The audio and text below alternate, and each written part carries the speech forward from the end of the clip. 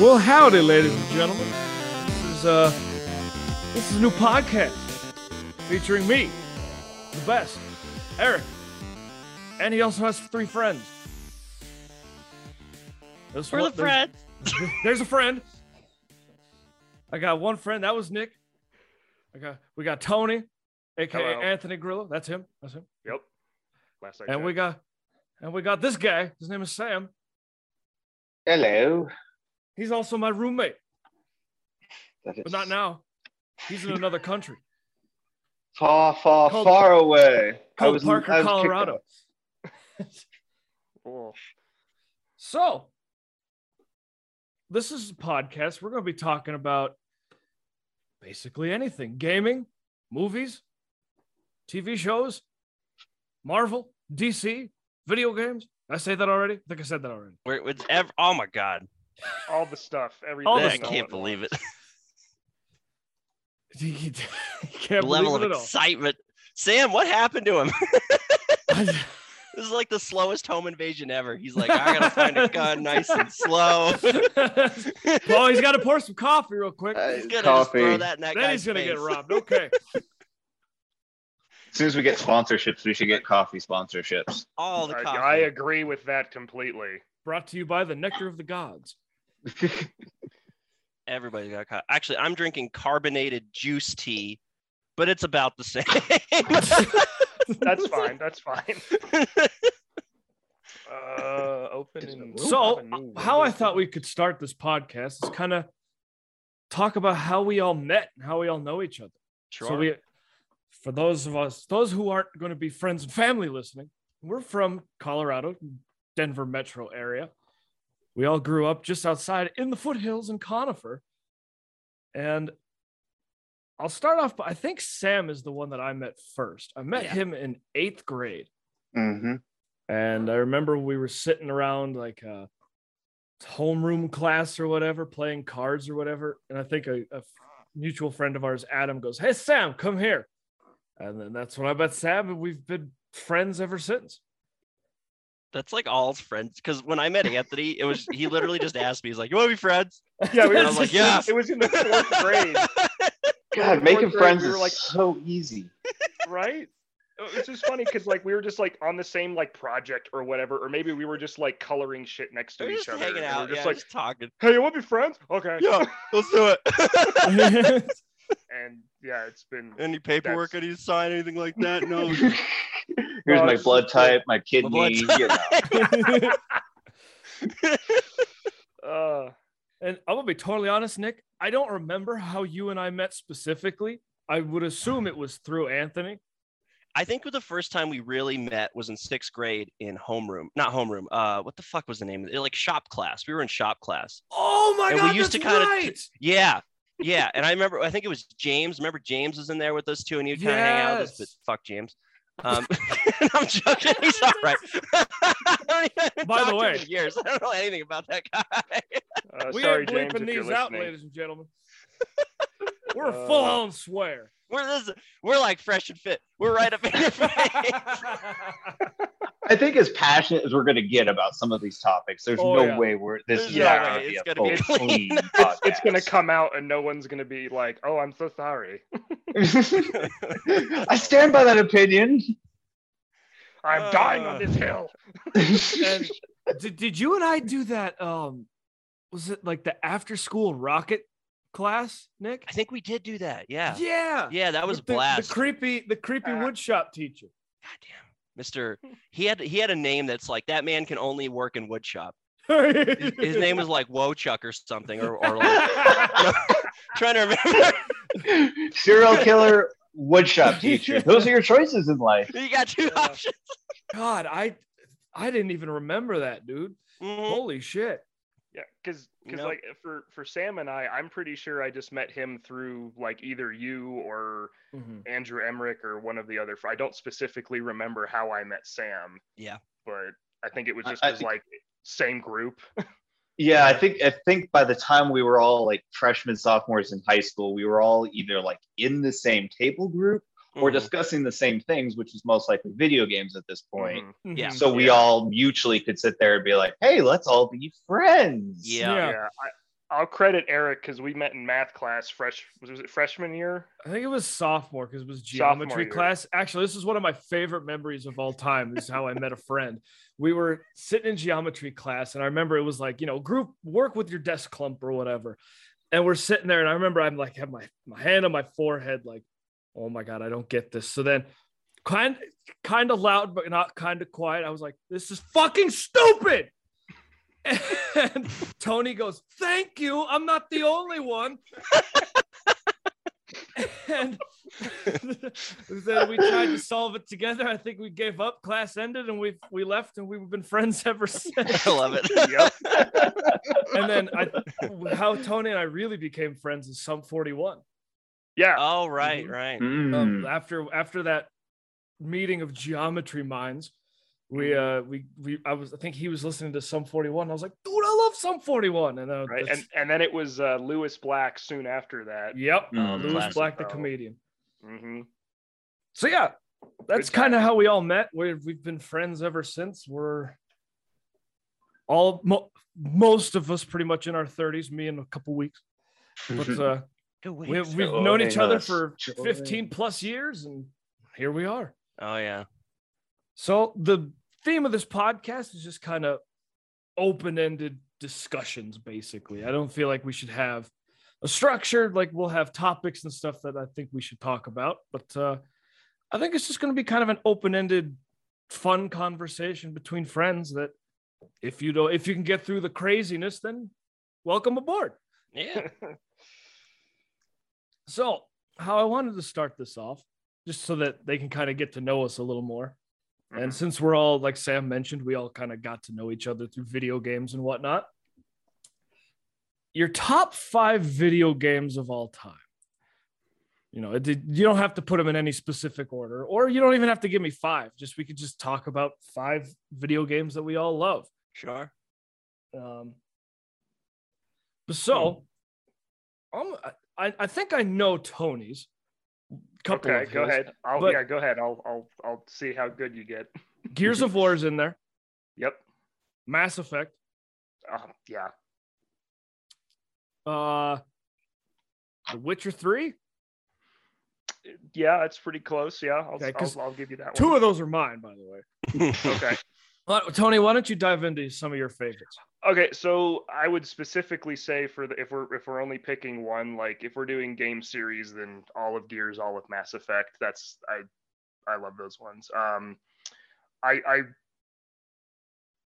The other top third one would definitely be Skyrim. I've played that game more times than a lot. I bought it 3 separate times because I'm an idiot.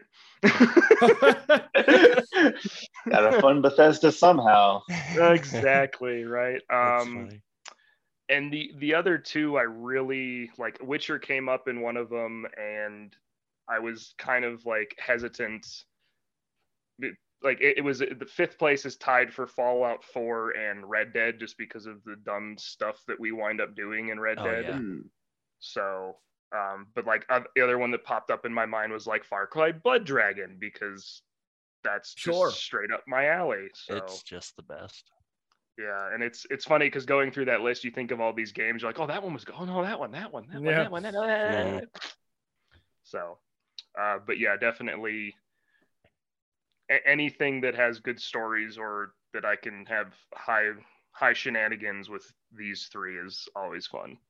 For sure. Saints Row 2. Oh, Ooey. I think it's the most simple, stupid game I think I've ever played. But it's also like there's so much depth to it. Like, it being like looking simple, but there's so much depth with like, the character customization, the stupid shit you can get into, like the middle finger, foam finger slap thing. That Nick and I remember we're on a bridge doing like sudden death, and the pimp slap, that's what it is. And we ran at each other and we hit each other at the same time, and you just go flying off the the other sides.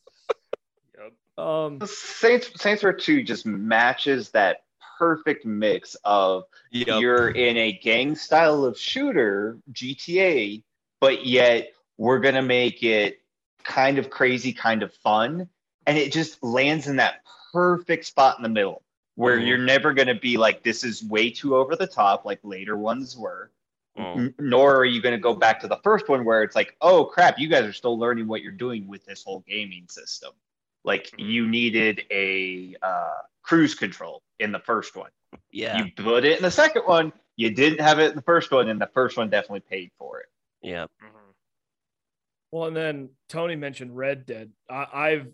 Those Red Dead Redemption 1 and 2 are two of my favorite games of all time. Just especially 2. Like if I had to pick one to play for the rest of my life, it'd be 2.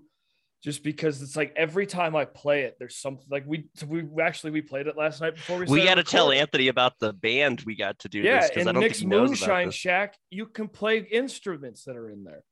What? You can go over to the band and take over any instrument, the banjo, the piano. Lord! It's hilarious. Oh, I'm so sorry I missed that. And like even in the single player, like the single player's got one of the best stories I've ever played. Oh yeah, so good. And it just hits you in the feels left and right, and you get angry and you get happy and you get sad. Yep. And you're laughing. Every character is so unique that when certain things happen throughout the game, you emotionally have connected so deep with this character that their disappearance actually kind of hurts you. Yeah, for sure. Well, like who's Sam, that? Go ahead, Nick. I'm sorry. I'm just trying to remember who's that younger black character who dies early on. It's like Lenny. Lenny. I love Lenny. Because Lenny's the best. You have a whole mission with just Lenny in the bar. The entire mission, there's not really like a plot. There's nothing like shootout. It is just a character development mission. And then he just dies. And he dies in the most unceremonious. He just gets shot and you just watch and you're like, what? What the Lenny? And you can't stop it. In writing, that's one of the best ways to create that emotional detachment is having a character, a beloved character, dead without any type of closure, no final words, just knock somebody off like that. Right. I mean, into a sense, sorry to compare it, but Lord of the Rings with the loss of Gandalf. Sure, he had his final fly, you fools, but there's really like, oh, we're losing Gandalf. I mean, the emotion you felt as he dies can be the same emotion that you feel when a character in a video game dies. Sure. It's that same story medium, just somebody's a huge loss of a character. Well, yeah, like you like you said, that whole mission, let him aboard, there you are. Just completely smashed, just looking for him. It's so good. I forgot about that part. Well, then The Witcher 3, obviously, like, how could you not love that game? Like, it's so good. It is. Like, again, like the character depth in that one, like, yeah, you're playing as Geralt, but you can kind of form him how you want. Right. That was the thing that I liked, because I remember when it came out and Nick, I think it was you, Eric, and we were all talking about like our different Geralts. Like mine wouldn't attack a monster unless it was like actively being like, I had a doppelganger that I was like, oh, fine, whatever. And then he attacked me and I'm like, well, now you're going to die. Yeah. He would never refuse a drink. And then Nick's was like, you know, oh God, what's the second James Bond? But his was basically sleep with anything that moved. I need all the venereal diseases, even the ones that haven't been named yet. I'm a collector. Yeah, and then I think Eric's, I forget how you had yours different than ours, but it was like, I thought it was so funny that we were all playing the same game, yet we were having these very different experiences with the same character in a sense. For sure.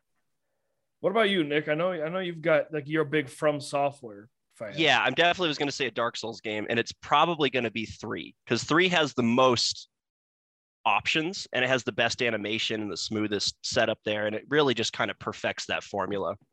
And the reason I like Dark Souls so much is that it's almost like I just love the level of not giving a shit that they have there. They're like, yeah, man, like we made it this way. If you can get through it, cool. If you can't, sorry you spent $60 on it. You know, like, they don't care. Sorry, that's what's cool about it. That's why I hate them. Yeah, a lot of people hate them for that reason, and it's totally understandable for that reason, because what they're trying to do, I think most other games, and I think this is awesome, and I think it's the way most games should be, is they're trying to create an experience and kind of push you through it a little bit.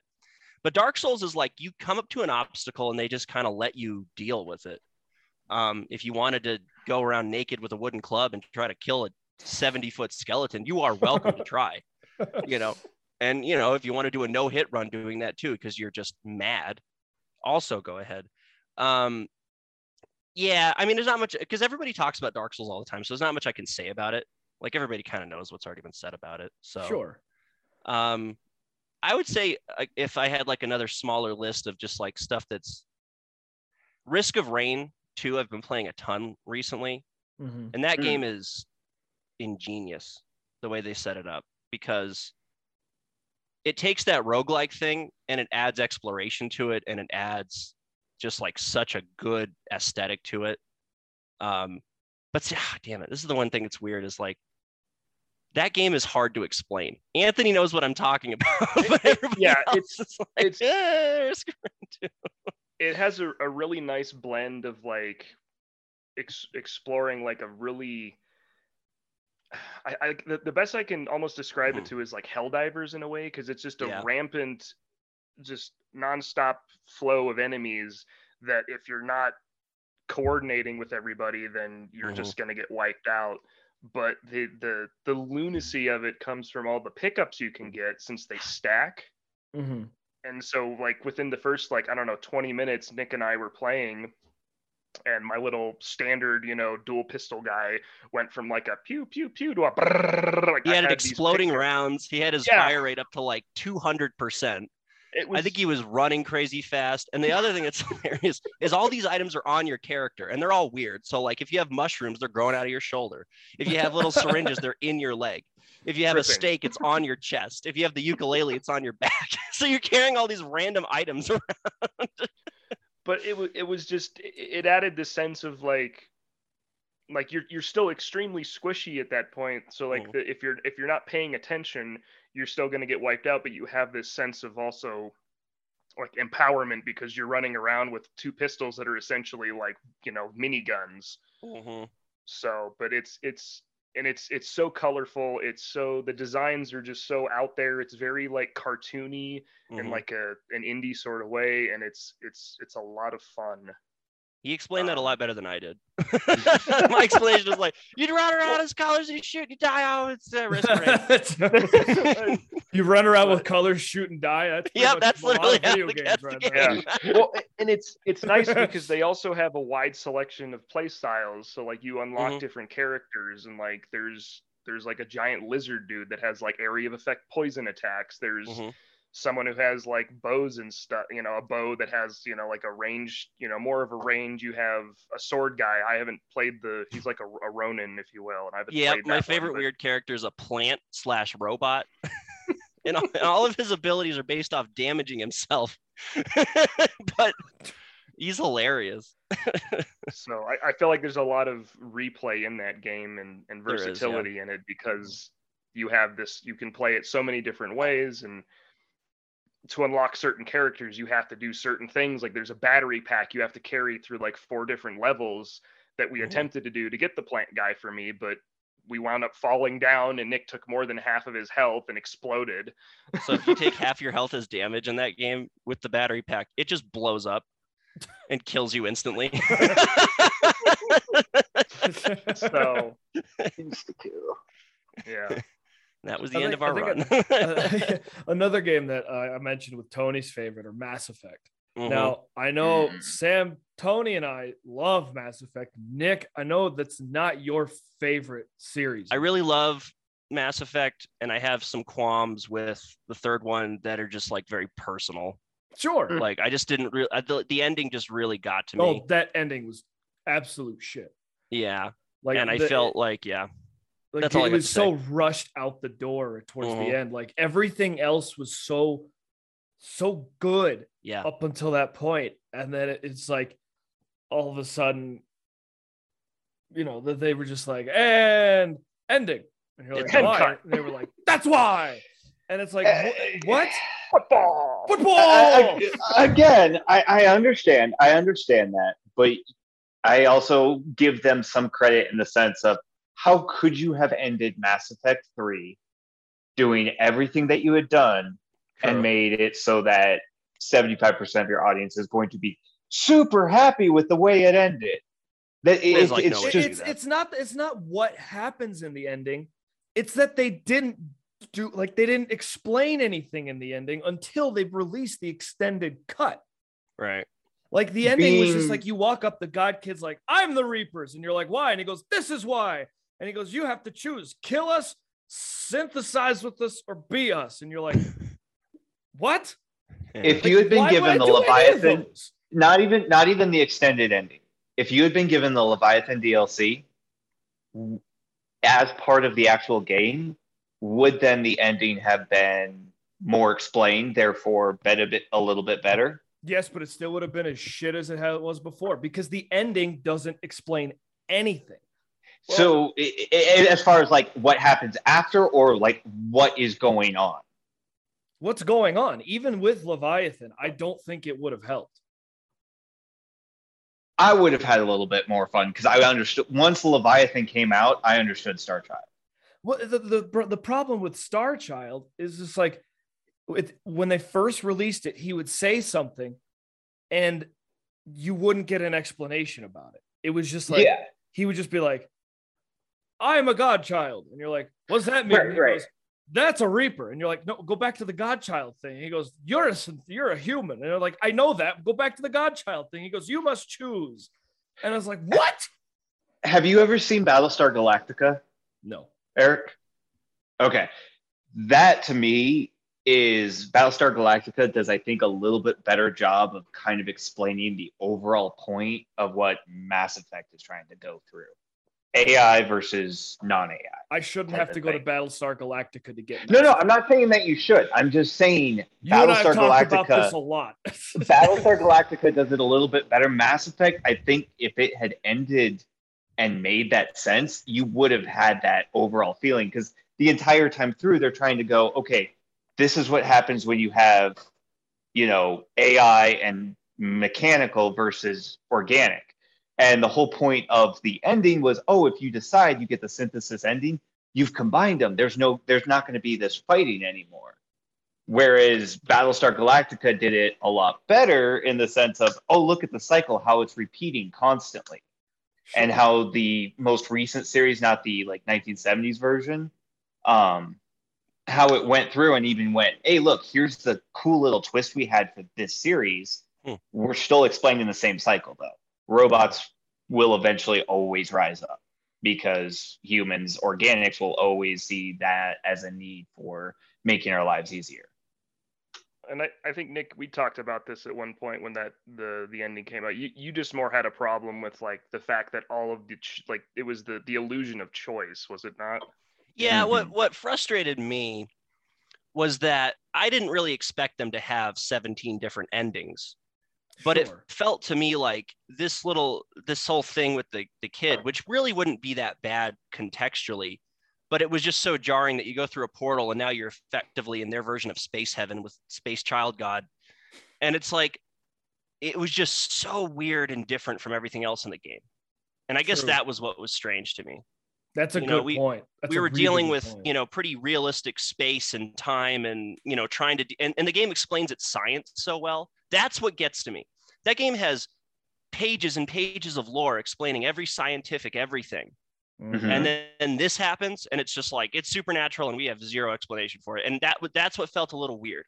If there was more information behind it, I really wouldn't care. I also have a similar problem with Gears of War 3's weird ass ending where they just give Baird all this information and they're like, he's got it, but fuck you fuckers. Fuck you for playing this fucking game. Baird knows, you know. I agree with that because even in 4, in 5, they don't really they sort of in 5 they retroactively you go back to Mount Kadar in 2 and you go back and you fight Robot Niles, who's like, oh, these are experiments and blah blah blah, and you finally learn the heritage of the Locust, and you're like, but a long time.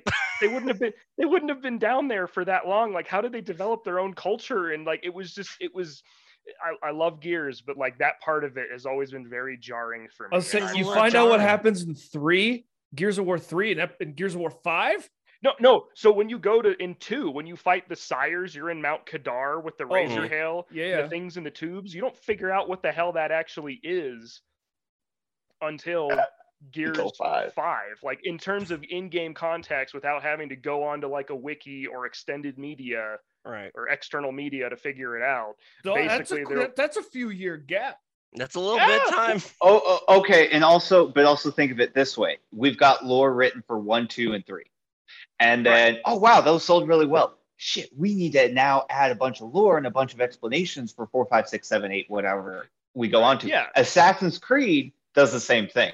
We've got 1, the Ezio series, 3 being its kind of self-contained story, where at the end your main character Miles dies, and then you get these other Assassin's Creeds that come out. And we're extending the lore on this ancient precursor race. And now they're not like the super beings. They're like just an advanced species that wants humans to fight each other. It's like, okay, I get what you're doing because you need to go off of the existing lore, but the retconning is really kind of hard to deal with at times. Assassin's Creed is tricky for me, though, because it was only originally going to be 3 games. And they were so popular that Ubisoft was like, we gotta crank them out, and they're just popping them out their ass every year because they were selling. And I don't think they had any idea what they were going to do once they were popping them out like this every year. I agree, and that takes a phenomenal writer to be able to do that. But there are those people that are out there, and you can hire those people. Yeah, but and Assassin's just be willing Creed to pay them the lore money. is all over the fucking place. It makes no sense. Again, how many retcons do you have to really go through before you can actually sit there and go, this is what it actually is? In the reboot of Assassin's Creed, where they had Origins, Odyssey, and Valhalla, Origins is the first game they released. Then they released Odyssey, which technically takes place before Origins. How does that make any sense? Wow. And not only that, but like nothing Assassin's Creed was in Odyssey until they released like the second or the first DLC. Yeah. And then it's like, oh, now it's Assassin's Creed because now you've got the hidden blade. Up until then, there's no mention of assassins besides the fact that you're assassinating people. There's no Templars because you're in ancient Greece. And the whole like lore thing that they do with Atlantis is just kind of like, okay, this has nothing to do with anything besides the control of humanity, which has always been like a key function of this game.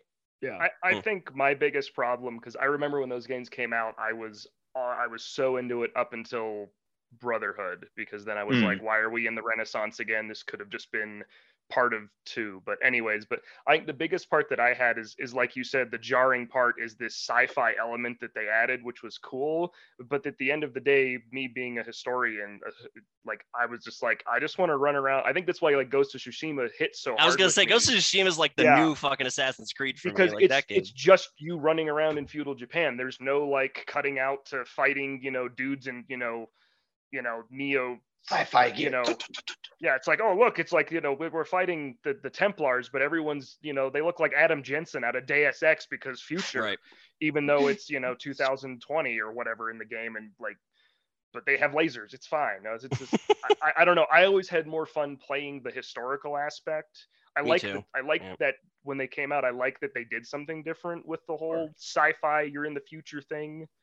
But yeah, once like you said, when the lore gets so out there and you're sitting there like Charlie Day behind a board with a bunch of red twine behind you.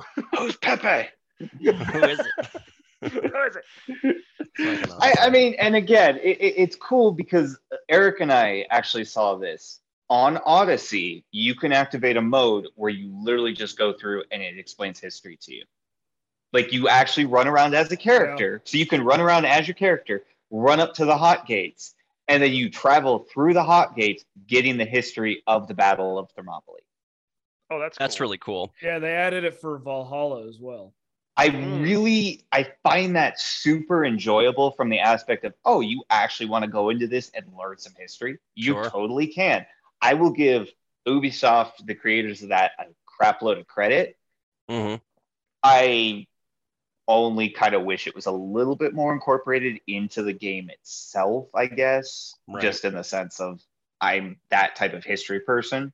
I mean, Anthony's probably in the same boat with me. We like history. Mm-hmm. We enjoy the Assassin's Creeds for that aspect. But having to go into a separate mode and then be like, oh, I'm just walking around. I can't now go up and just stab some rando that just yelled at me. So, it does. It's a little, it stinks. But at the same time, a very good game for its run around and kill people. Well, and I think kind of like Tony was like Assassin's Creed. I got burnt out after 3 because 3 was so bad. Mm-hmm. And like, I'm angry all the time. Well, and then it wasn't that he was angry. It was just the voice actor was like, I am Connor. I am assassin. How? And it's like, just put some emotion into it or something. That may not have been the actor. That also can be just, that might also be the director's fault or some of the producers, depending on what performance they want. That's not how it works. If he wants to defend himself, he can come onto the podcast and explain his side of the story. That's right. That's fine. I will back him up on that. Guilty until proven innocent. Our clout and popularity will definitely bring him on. Gotta try anything at this Our point. sources in the industry will get him on right away. I got my ways. But I want to go back to the Mass Effect thing because, like Nick said, he loved it, but the ending of 3 ruined it for him. I want to start with this because Tony's actually the one that got me into Mass Effect. Tony, what drew you into Mass Effect? So Nick drew me into Mass Effect. He lent me his copy of Mass Effect 1, and I think within a week I had played that game, beaten it, and I knew more about that game than he did. And I became it blew my mind. I became the walking manual as Nick's copy of Mass Effect circulated throughout our friend group. He's always telling me, like, you can sleep with this person. What do you mean you can sleep with this person? Yeah, he's like, what? And I remember the first point, and spoilers if you haven't played it by now, so sorry, but like I was able to get sick. That game came out in 2006, all right? If anyone hasn't played it, they don't want to by now. Well, I mean, the legendary version came out a little bit ago. But anyway, so I remember I was telling Nick, I'm like, yeah, dude, it was awesome. I got Saren to kill himself. And Nick was like, what? What? You can't make a boss kill himself. That's not a thing in a game. I'm like, it is. Like, what'd you do? I talked him down. And you're like, you can't kill a boss by talking. It's not real. Stop lying my face. It was my reaction. Yeah, he totally was like, there's no fucking way. And then eventually he got the game back and was like, okay, you were right. But it took me like 3 playthroughs to do it because I didn't have other people have that like general sense of, okay, I'm going to go Renegade or Paragon. I'm always like, sure, let's just I always end up with such a bad mix that I end up with all grayed out options. Like even the regular dialogue, they're like, fuck you, I don't even want to talk to you. You don't make good decisions. I think that's a cool way to play it though, because that if in real life you're not going to be like, I'm going to base all my decisions on being a Paragon. Like that's not how life works. I mean, one thing I wish they would do is add a neutral option. That would be an interesting option. Well, and again, sorry. No, go ahead. Oh, good. Go ahead. I was just going to say that is the biggest fault with Mass Effect is there's no neutrality. Right. There's no right up the middle. There's no, I'm going to make a decision here based on what I think versus here on what I think. You're going for all Paragon. You're going for all Renegade. And the game even shifts you more into the Paragon mind frame. It wants you to go more Paragon-ish. Yeah, he's like, hell no. I understand where Tony's like, I want to be a Renegade. But the game is specifically like, it says, you want to save Rex, right? Because if you don't save Rex, shit goes down pretty bad in 3. Well, sure. No, because I wanted to save Rex because Rex was like, I hate everything and I'm just going to shoot stuff like I'm just here because man. And I'm like, I like you. You can stay. Well, I remember playing Mass Effect 2 and like comparing with Tony, like with my character. I went full Paragon and she was like, her eyes were like bright blue, like she had no scars anymore because like the Paragon system got rid of scars. Tony shows me a picture of his dude. He's got a glowing red crack coming from his eyebrow all the way back over his bald head. His eyes are glowing red. I'm like, oh my God. Evil Shepard. Like, Holy shit. that would be like the one moment where, yeah, like if Shepard walked up to you and you're a little bullish and you're like, Pitney 4 type of thing, like, oh, I'm smuggling. If that dude walked up to you, wouldn't you immediately be like, here's the key, here's the password, I'm out, please do not fucking kill me? You wouldn't even have to have a conversation. That's exactly the reaction that would happen. Well, and those are my favorite types of games where it's like the four of us can hop on this Zoom chat or whatever, and we're playing the same game, but we all have different experiences. Sure. Like, we could kind of dovetail into this subject too, where it's like games that we either hate or get disappointed by. Sure.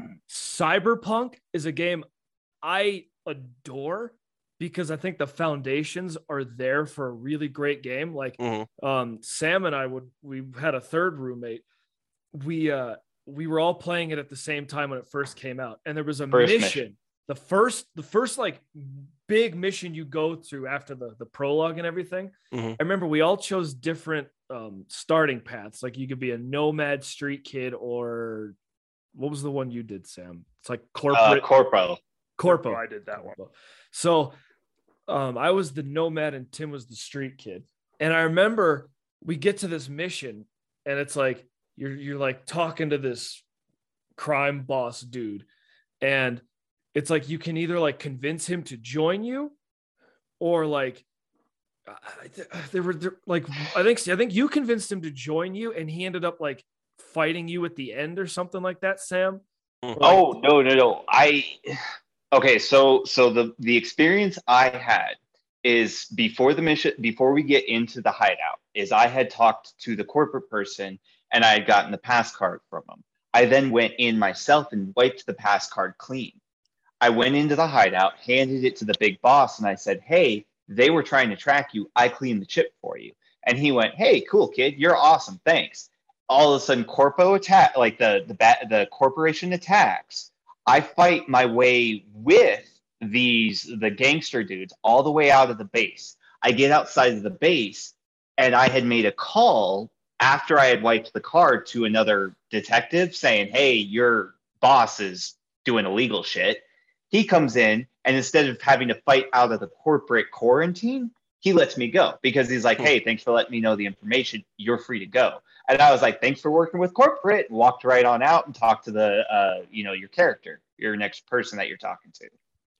And I think our buddy fought the crime boss dude as a boss later on in that mission. I executed him in the cutscene. Like I actually hacked the credit chit as well, but I took it for me. And I was like I played like with the police officer's side or whatever. So I execute the dude, take all of his money and his loot and stuff like that. And we all had the 3 different style of like playthroughs. And I was like, I love that about that game, but the bugs were just so bad. Like we had a running joke whenever something didn't work how we wanted it to. You just hear one of us in the background, Cyberpunk! Unfortunately, that joke now still goes in at least our household. We have a problem with the game Battlefield 2042. Yep. Takes an issue and it's immediately Cyberpunk.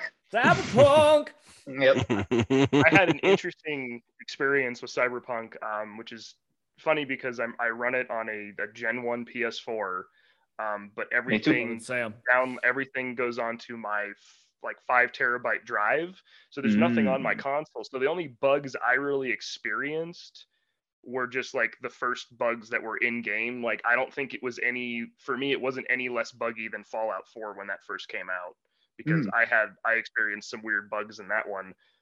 But for the most part, the game was very playable for me. And I played I didn't really understand. Yeah, sorry, I didn't mean to interrupt, but I played on a PS4 Pro. And I didn't have any like game breaking things. It would occasionally crash, but the one bug I ran into, so I did mainly stealth playthrough, like stealth with silenced pistols and stuff is how I mainly went through, and sniper rifles, which are fun. But I would do the ping system where you'd look at a guy, ping him, and it would show you everybody on the like the base or whatever, or like in the map. And I got it so leveled up that it would show like a wider range. And when I got it to the higher power, it would cause my frame rate to crash basically. So I had to handicap myself and not use my favorite ability. That's where I got really pissed with that game. But then also the ending, like Sam and I got the same ending, and our other friend didn't he got a different ending. And Sam and I took away different meanings from the ending. Because like spoiler alert, your character's fucking dead. Like Sam took it as like, well, it doesn't like I took the ending as like, oh, there's hope. Like, you know, because I left with the nomads. I was like, I've got hope. Like they're going to try and help me out, basically. Like Johnny's not in my mind anymore. They're going to help me out. Sam was like, well, it doesn't fucking matter. They're all dead. Because I'm sitting there and I'm on the tank as the character talking to whatever the chick is. And you look in the distance and she just goes, yeah, we're going to try and find something for you. And my character just goes, yeah. And I'm just like, I feel like my character in that moment just went yeah, we're going to try, but I know I'm fucked. And I was just like, I feel bad because I just experienced 60 plus hours building this character, you know, doing this. And now it felt like no matter, again, almost like what Nick says with Mass Effect 3, I felt like there was an illusion of choice. I felt like, again, if I just make the right choices, I've got a shot at getting out of this. Nothing. I'm still boned no matter what I do. I might as well have gone with Corpo because I could have spent the last 6 months of my life being cushy and, you know, whatever. Yeah, but that ending that ending is it's a cutscene. But if I think about it from the aspect of if that was truly me, I'd be like, screw it. I'll take the last 6 months of my life and just be comfy and cushy and do whatever because this world's fucked no matter what I do. Yeah. I have no agency in the world as far as like I have not done anything that's going to make a difference. They're still going to find a way to make immortality. I think it's interesting because like having watched a lot of like and I had a discussion with this with another friend where a lot of times there's a joke that like UK TV shows like they'll have a solid ending, and by solid that could just mean like everyone dies at the end. Like that is a definitive ending. And I've watched a lot of movies that where like the main character dies or like shit doesn't go right, you know, or whatever, and it's a very definitive ending. But like, and part of me is like, wow, that sucked. But man, what a ride. So I guess for me, the endings don't bother me as much because I can always just go back and play the good bits and then just stop before the ending. But that's just me personally. But I definitely understand when you put that much time. I mean, a game these days is like 60 hours is on the low end now. I mean, you know, that definitely can be a kick in the nuts, if you will. That like, oh, I spent all this time and they're just like, ha finger. So it's also for me, it's The Witcher 3, the two good endings in a sense. So I actually prefer where Ciri becomes Empress. Well, again, if you haven't played The Witcher, do it now. Get off your ass. Well, get on your ass and play The Witcher. Yeah, exactly. The TV show's hot right now, so let's go. Yeah, and just jump into the game. It's worth your time and energy. But Eric, I think, would disagree with me is he likes the ending where she becomes a Witcher a lot more. I found it because I was like, okay, I just played as Geralt. I didn't have a lot of agency throughout the world in the sense of I'm not creating a lot of differences, which is okay as my character, except for the Radovid assassination, you know, and the Temeria thing. And then Ciri becoming Empress. To me, that's like one of those key where I'm like, I just basically created a person or helped to teach a person how to be a good person and a good leader. She's going to go on to change the world. That's something I feel like at the end of The Witcher 3, I'm like, wow, I did that. I just had that effect. Even though it's not me personally sitting on the throne, I know what I have done is going to now make a difference. I don't have a problem with that ending at all. Actually, for story, I'm just saying favorite ending. My favorite ending. Story-wise, I think it actually I think it's a better ending because the emotional impact of like how bittersweet it is. It hits because that was the first ending I got, and I remember sitting there. I'm like, yes. Yeah, I was too. I was tearing up too. but but that's what I like about both of those endings is I could see how each ending would come about, because I could see how Ciri would be like, no, this is what I need to do. Whereas the good ending where she becomes a Witcher is like, but that's what Ciri's drive has been her whole life since she met Geralt, is becoming the first female Witcher. So like that's why I feel like that one kind of fits her character more.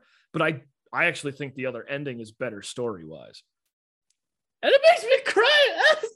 Well, and I think like for me, like I went with the Witcher one because I was more focused on, and this is just how I operate, I was more focused on the relationship with that character. So I was pushing for like, this is what they want to do. How do I get them to, you know, from their point A to their point B, you know, because again, I don't, like Sam said, you don't have a lot of agency. You're not Shepard going in saying like, this is the best store on the Citadel and I'm going to go, you know, I just completely blew up an entire fleet because I felt like it, you know, but it meant more, I guess, to the character that I was playing, to that, you know, this war that he had reluctantly brought up was able to achieve their goal. So Nick, what's your opinion on the Witcher? Because you actually got me into it. I remember I bought it. Yeah. I was like, you and I were talking. I was like, I don't know, man. I'm just like, it was, and actually this was with Sam too. I struggled to get into it because I was like, I love that game, but I have a weird experience with it, and it's kind of like an outside thing that has nothing to do with the game. I played it on my computer, the one we're talking on right now that I'm using, which was not really even up to par when I first got it. So, and also I got to be honest, combat on the PC for Witcher, in my personal opinion, is just weird as hell. You really need a controller.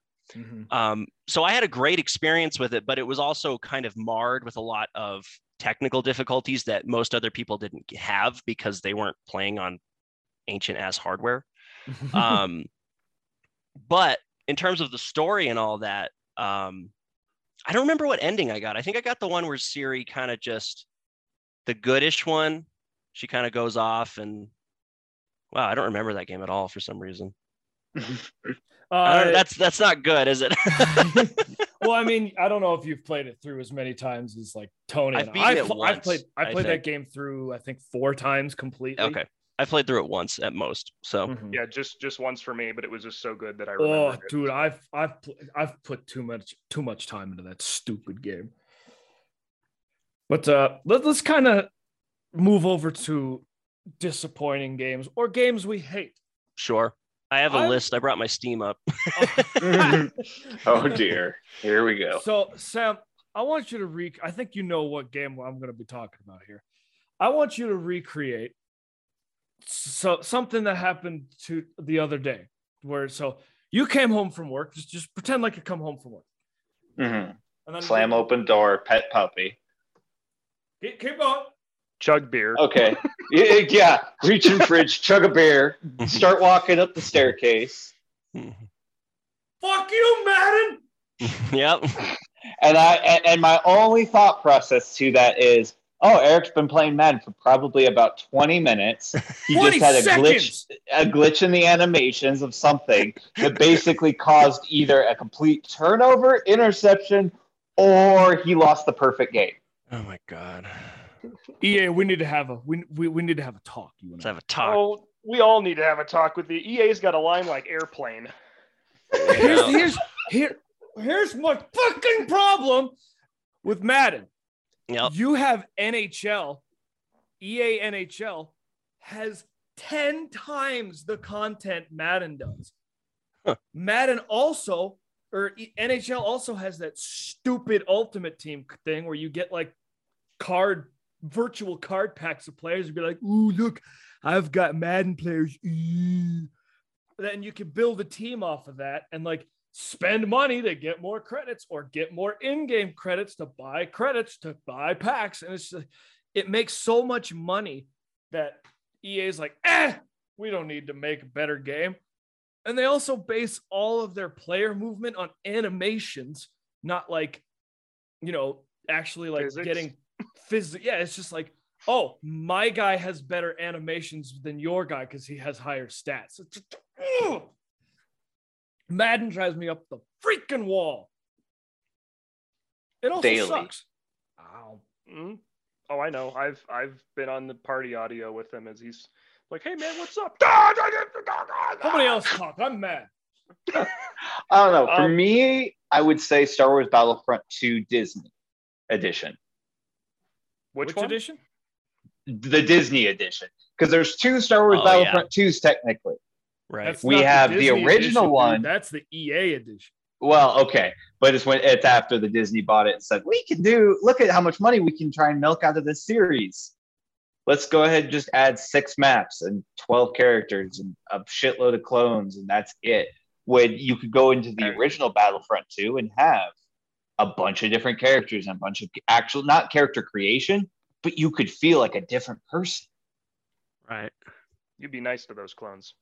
Don't get me wrong. I love clones. Everybody, motherfucker. I'm an Empire dude. I'm an Empire all the way. You throw me in an AT-AT, I'm happier than a pig and shit at that point. Yeah. So I'm a trooper guy. So if you've got a helmet and a matching set and there's a billion of these guys, I've got their back. I'm a Zabrak bounty hunter with pink armor. Yeah, I would say two of my biggest disappointments in the gaming I don't want to say gaming world, but the 2 biggest in my time of playing games, with Mass Effect 2 being the most excited I've ever been for a video game. I've never hit that level, mostly because these 2 came after that. Destiny 1 was a big one that I was going to bring that one up. We'll talk about that in a second. Yeah. Okay. So I was very underwhelmed by that. I also will say that it's partially my fault. I got way into the hype, so that's not completely their fault. The second one I would say would definitely be the first update of Battlefront when they brought it back. Yep. And DICE was doing it, which I'm like, ooh, DICE, I like Battlefield, right? Yeah, Battlefield. Yes. Mm-hmm. But at the same time, I had played so much of the original ones on PSP because I was that kid. The PSP version was really good though. It was. Well, it also had the unique one too. The Galactic Conquering. Yeah. Exactly, and I loved the hell out of that one too. But it was like those ones I had so much fun because Nick and I would play on the PS2 or PS4 or whatever, and then we'd go over to people's houses and they'd have it on PS2 and we'd play, and it was a good time. And it was very different. And I guess I had more of an expectation of just a not a reskin, if you will. Like I just thought they were going to take the base game, update the graphics, and be like, here you go. Yeah. Well, since 2 of you have mentioned it, let's do the Battlefront thing. I was disappointed by those games too. Like I bought the first one when it came out because I was like Tony. I'm like, I love Battlefield, but if I'm gonna go shooter, like back then it was Battlefield 4 and 3 over Call of Duty. Oh yeah. And Nick and I have had a lot of fun in Battlefield, but That's the best. Tell my wife she's a bitch. I think the thing with and DICE taking it over was so cool because it's like Battlefront is Star Wars version of Battlefield. Right. So it was like, oh, now DICE has it. They're going to make it even more like Battlefield. And then when they came out, they're like, we don't want to make Battlefront like Battlefield. I'm like, that's the whole point of Battlefront. It already Battlefront's original idea was a skin off of Battlefield. A mod. It was a mod. It was a computer-based mod off of Battlefield that bunch of, computer nerds, not trying to be mean, but these are the guys that keep games alive for 10 years after they come out. They went in and said, hey, we're just going to throw some skin patches, some mods onto this, and we're turning it into a Star Wars game.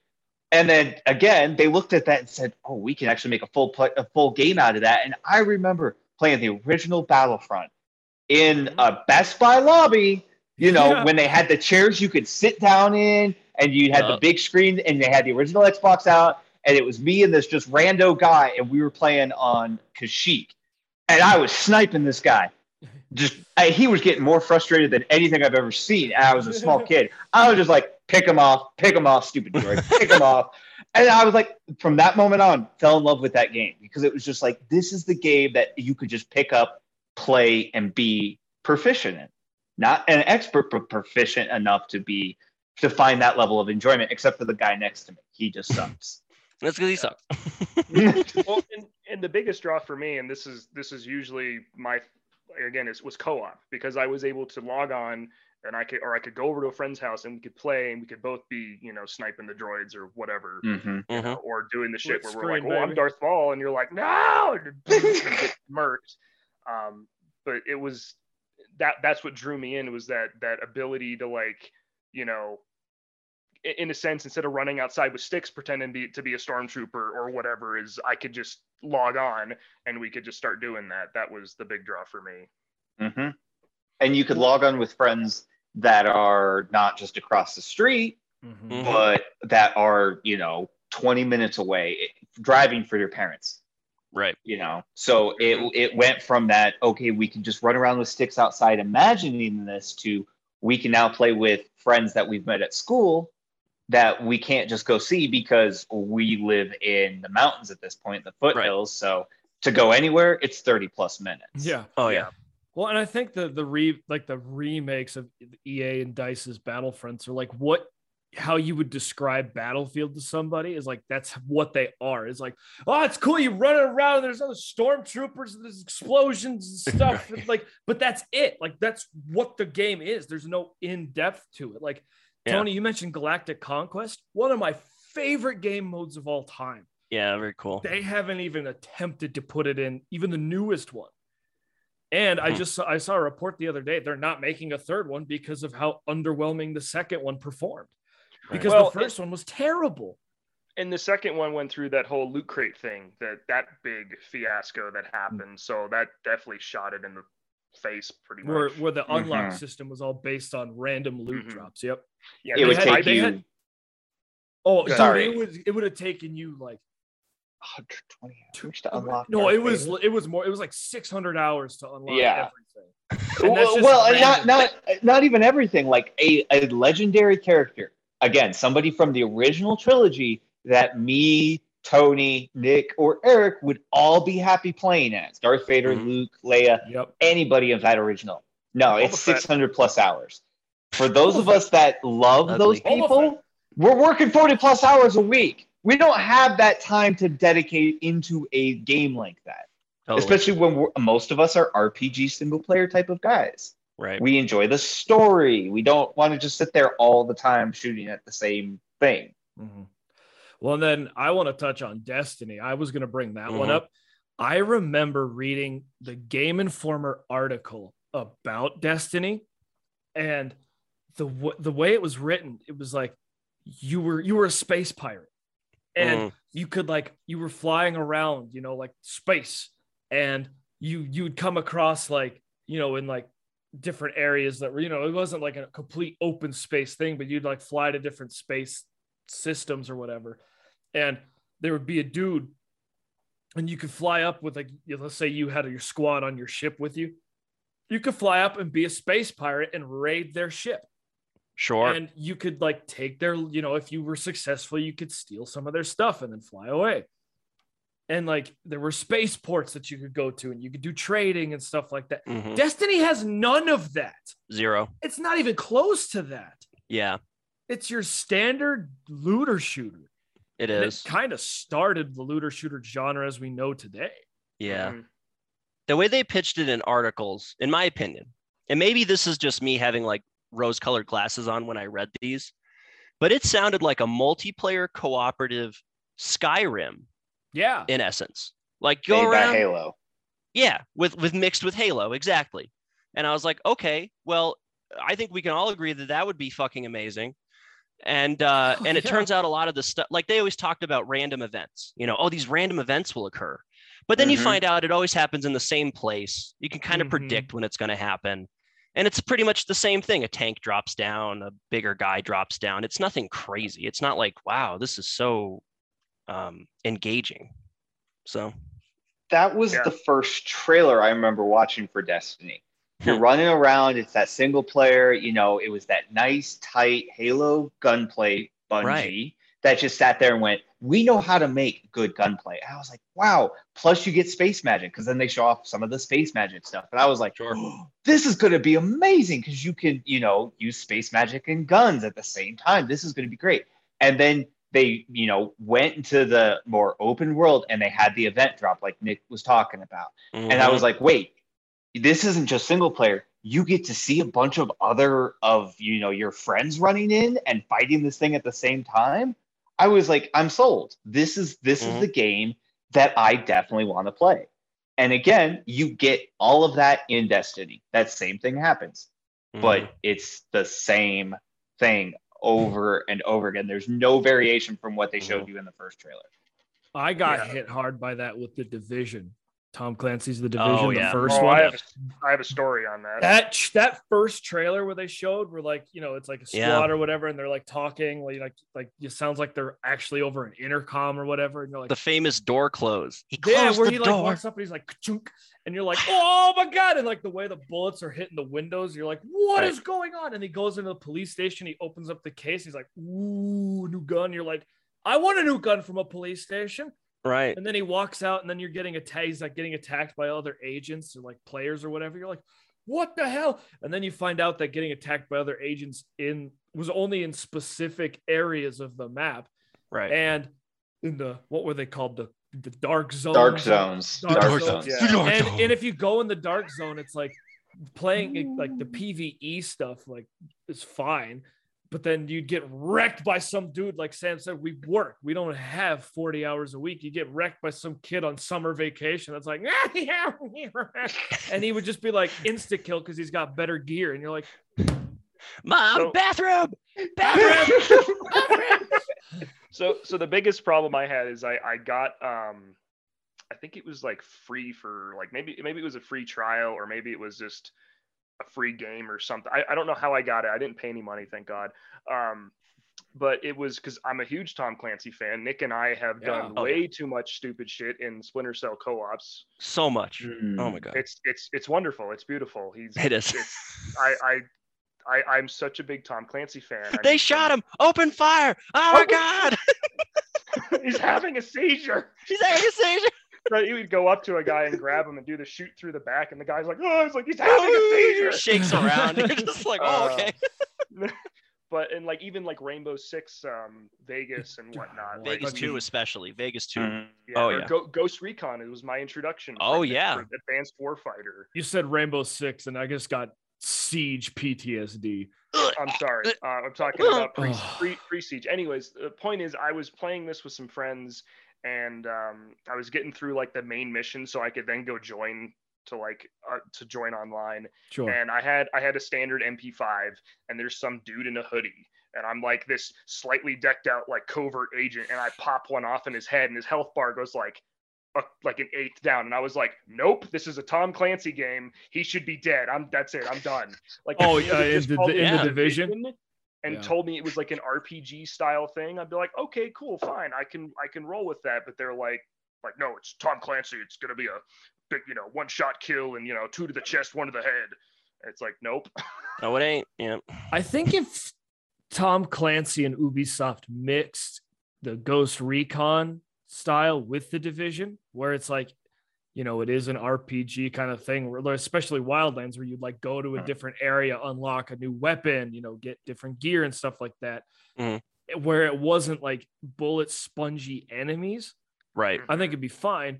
But then speaking of being disappointed, Ghost Recon Breakpoint is one of the worst games I've ever played.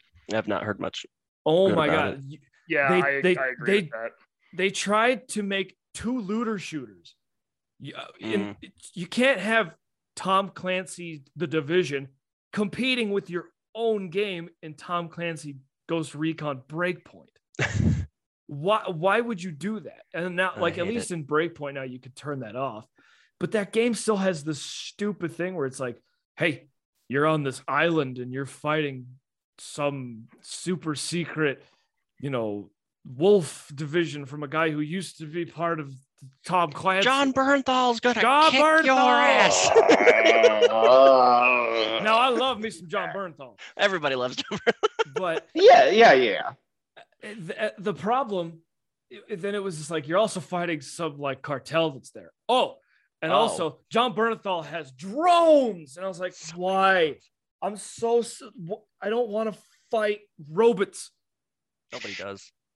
Especially when we can turn our robots into bullet sponges, because now we're not breaking the Tom Clancy lore like Anthony was talking about, in the sense of, you can still get headshots, but look, on our raids, we're going to have you fight nothing but robots so we can make them into bullet sponges now. Yeah, I hate that.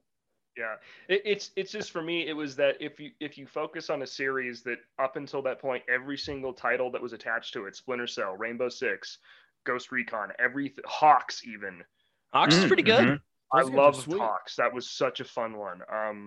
But the fact that you have it to this, this standard of realism that makes it challenging without being unplayable, and then you suddenly take that away and make it to a point where, a 9mm to some dude's unarmored skull doesn't just off him in one hit is very jarring. Right. I mean, sure. To me, that's like, it'd be like if someone only played like hardcore on Halo multiplayer and then suddenly played the campaign and was like, I shot him in the face with my sniper rifle. Why is that elite still up? Yeah, for sure. I definitely think the new Rainbow Six is going to be Ready or Not. I don't know if you guys have seen footage from that game, but holy shit, is that game wild. It's like, what's it called? Ready or Not. It is basically what I would describe if you like took Rainbow Six Vegas or like an older, or Rainbow Six 3, and you're like, hey, what's this going to look like in 10, 20 years? Ready or Not is that game. Like, dude, holy fuck, man. Like, that game is wild. Like, it is one of the most realistic SWAT sims I've ever seen. And everybody who plays it, like all the big shooter guys, like Jack Frags, for example, he does Battlefield stuff. He loves it because it's just so wild, Anyway. So we're going back to the original Rainbow Six 3, where you have a squad that you can kind of command. And it is that. You command your squad. You can do it with your... Yeah, or you swap that out with your friends. So the squad guys are with you, or you swap it with your friends, or solo. If you're really crazy, you can do it solo. Yeah. I have seen gameplay of that. Yeah, like Rainbow Six Siege. I got it when it first came out. Couldn't play it because it was all multiplayer and the servers didn't work. I shut it down for like 2 years. I don't think I played it again. And then it was, I think, Nick, I started playing it. Yeah. And you were like, actually, it's gotten a lot better. So then I picked it up and I was like, hey, that's not bad. It did get better, and then it got worse again. It got better. And then it got so competitive to where people have to win every single time. And you could win if you played squad tactics, or like, you played together. Like, I know Nick, you kind of faded off, but I stayed on, and like Sam, you and me and a group of our friends and stuff, we'd get a squad of 5 together and play. And like, there'd be times there'd be like, oh wow, like we actually held these guys off pretty well. Right. And I think the game did a good job of like Sam's not a big first person shooter guy, or he's like competitively anyway. Like, he even says, he's like, I'm a terrible shot in multiplayers. And it's like, but he didn't have to, because like you could be like, random spray, I got him in the head. Okay. Yeah. Well, and tactics Siege, work for sure. Siege also gave you that ability to go, you don't have to be the best marksman in the room. You can sit there and be part of the squad, be a support character, be medic, whatever else. And to me, for people that aren't the super competitive shooters or enjoy shooters just to shoot at things, that for me is a great thing. And that was one of the greatest parts about Siege for me, is I don't have to pretend to be a 1-on-5. I can win this. I can just play this as a team. Right. Well, and then if you were like the last one alive and it was like 1-on-5, you're like, let's go. And you'd hop out and just get shot instantly. Or got blocked. Yeah. Or nothing like was really expected, though. That 1 out of 10 times you get an ace and you're like, how? How?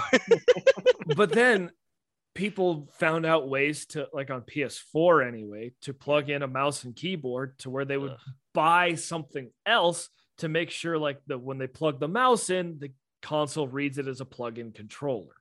And it ruined the game. It did. It destroyed it. Because you would be such a disadvantage, because ask any gamer, they'll tell you it's easier to shoot shoot like in a first-person shooter with a mouse and keyboard, because you point and click. Right. Whereas a controller, you have to move, aim, hold it steady. And this game has no aim assist at all. Like literally zero aim assist.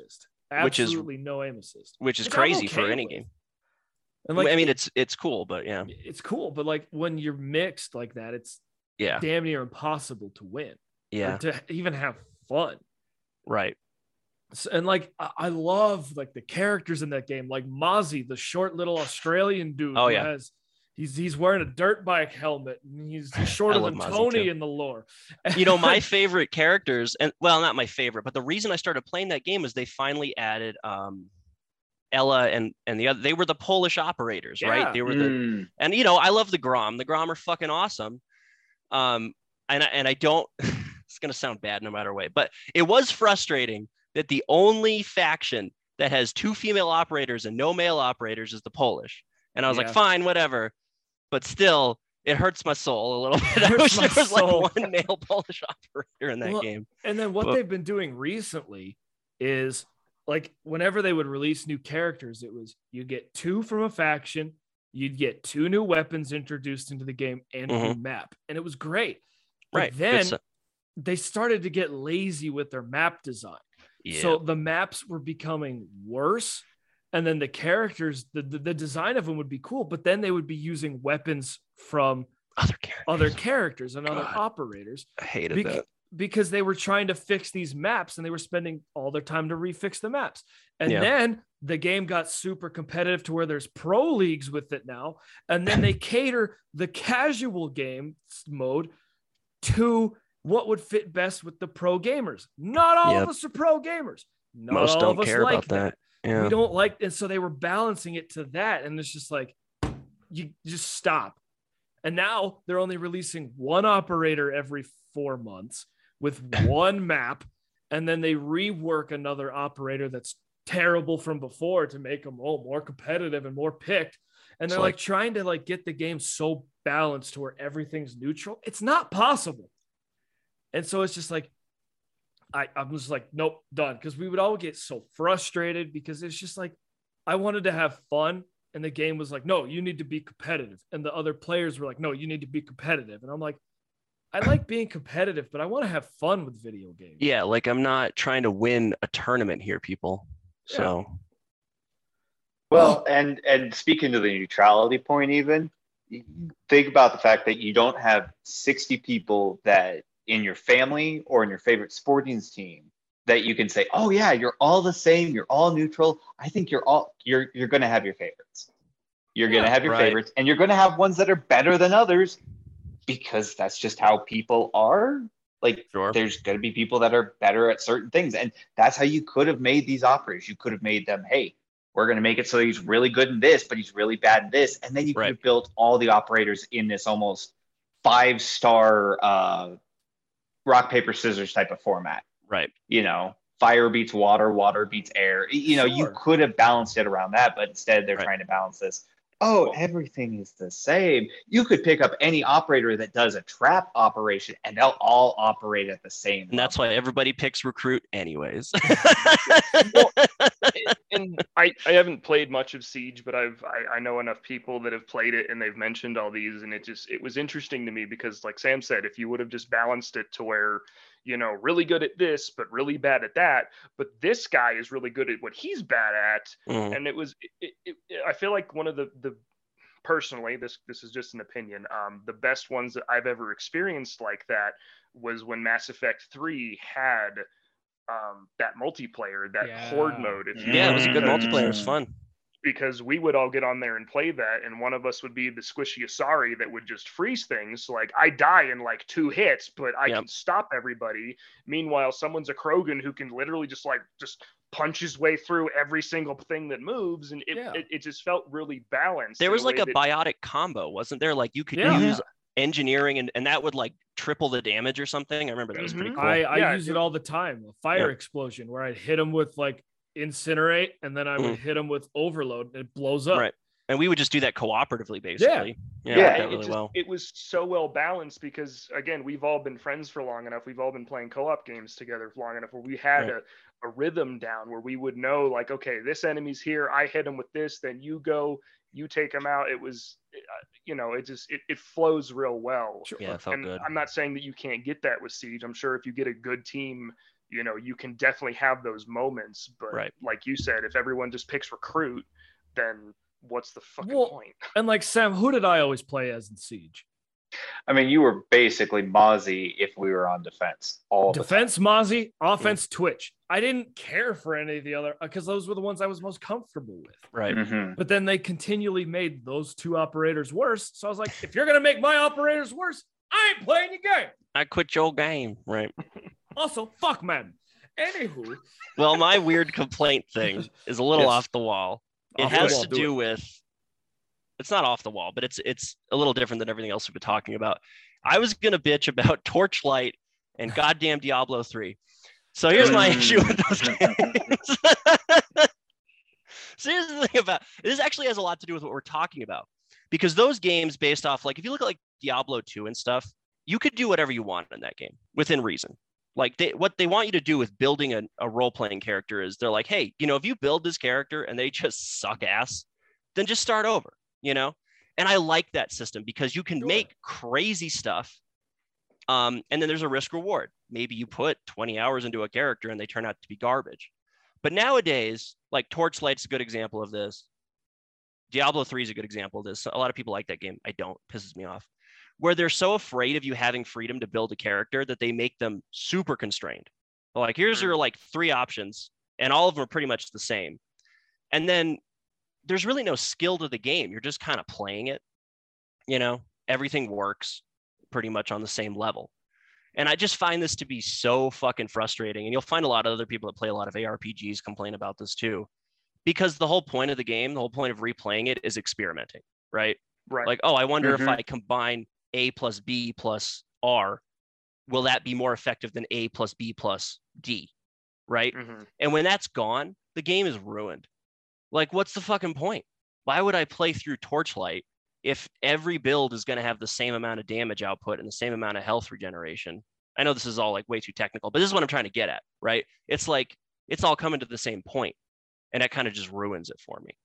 And I feel like games in general are trying to do this so often. Like, they don't trust players. They're like, oh, we don't trust you to have a medic that's really weak, but is so phenomenal at healing. And everybody else has to really work with them. We want that medic now to have the ability to carry rocket launchers and assault rifles and have like 8 layers of fucking armor. And I'm like in Battlefield, who does everybody play as? Angel, fucking Angel. Like, come on. Like, that's. I play as Angel. Well, and that was we've talked about this while we're playing Battlefield. Is like, what was wrong with your class system to where you had to do operators? Like, why? Like, how hard was it to say, oh, I'm gonna be the sniper, I'll be the ammo dude, somebody else will be the medic, and someone will be an engineer? How hard is that? It's not. And like, it's not fun if you're by yourself. Really hard. True. It's not fun by yourself, but go ahead. That's not Battlefield. Like, you could play Battlefield by yourself, and you could be like, okay, I'm going to be a medic and I'll just revive people or whatever. Like, oh, I'm out of ammo. Oh, look, another gun. Like, you can do that in Battlefield. It's not as balanced as it could have been, for sure. But Battlefield is meant to be played with a squad. Right. They casualized, quote unquote, Battlefield to be more like Call of Duty, to let the person who wants to run and gun play Battlefield, and that ruins the game. It's weird how much it looks like Modern Warfare 2019 to some extent. Well, and think about like how we play Battlefield now. We have our own custom server where we play the old maps. We play the old Battlefield where it has the class system. And then every time when we're playing and it comes up to one of the new maps, I get kind of bummed out and I get bored. And I would skip it, but then it glitches out to where when we're playing the next map and we're like, oh yeah, we're having fun. about a quarter of the way through, and it goes, and next map. I'm like, what? I didn't skip. You skipped the first map. Punish him. So it's just like, I think I completely see where you're coming from, Nick. Yeah. Yeah, and I think a lot of it stems like I noticed that because if you look at, and not to bring it back to Mass Effect again, but if you look at the difference between how technical the first one is, it's very RPG, very heavy. Yeah, There's super so many RPG. stats, so many points to do. There's so much that goes into it. That, I mean, it's still points, playable right? if you don't want to do that. But then you look at 3, and it's, I mean, yeah, it's got better shooter mechanics, which I appreciate. But at the same time, they really roped it back. And I mean, it's the same thing if you look at Dead Space 1 versus Dead Space 3. Oh yeah. Essentially, they go from a almost Dark Souls-esque horror game where you have to outwit everything because you cannot kill them, to the point where now you're walking around in 3 with like, yeah, let me just get my minigun out with an underbarrel rocket launcher, Yeah. and then I'll swipe out for my explosive harpoon sniper rifle with the flamethrower underneath it. Suck it, Space Science. Yeah. With Yeah, that being yeah. said, Oh, you go ahead, Sam. sorry, I have a quick question for Anthony. Anthony, did you ever play the Dead Space 3 DLC?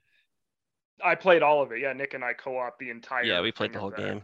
Okay, so with that being said, if you just looked at the Dead Space 3 DLC, break it away from what Dead Space 3 was, if the DLC from Dead Space 3 had been what the entire game had been, would you have said, okay, it's more like 1?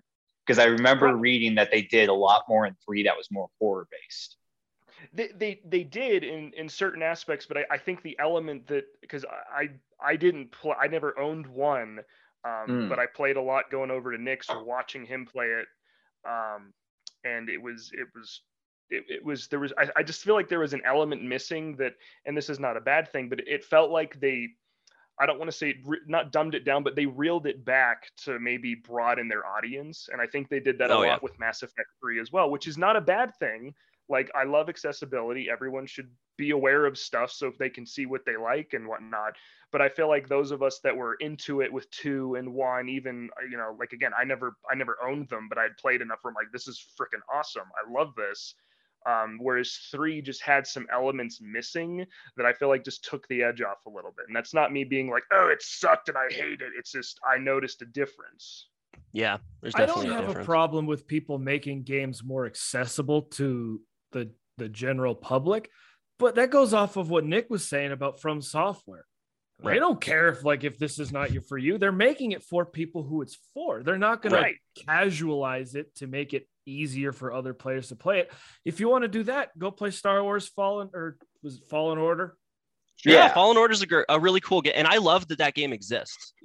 Some people who are really into Dark Souls, it's like easy Dark. No, it's awesome because Dark Souls has such a fun combat, and yet a lot of people are like, I love this combat, but holy shit, it is unforgiving. It'd be nice to play like a more a more less obtuse, because that is an obtuse combat system. Like, there's so much they don't tell you. They're like, hey, we have like 18 secret mechanics, so deal with it.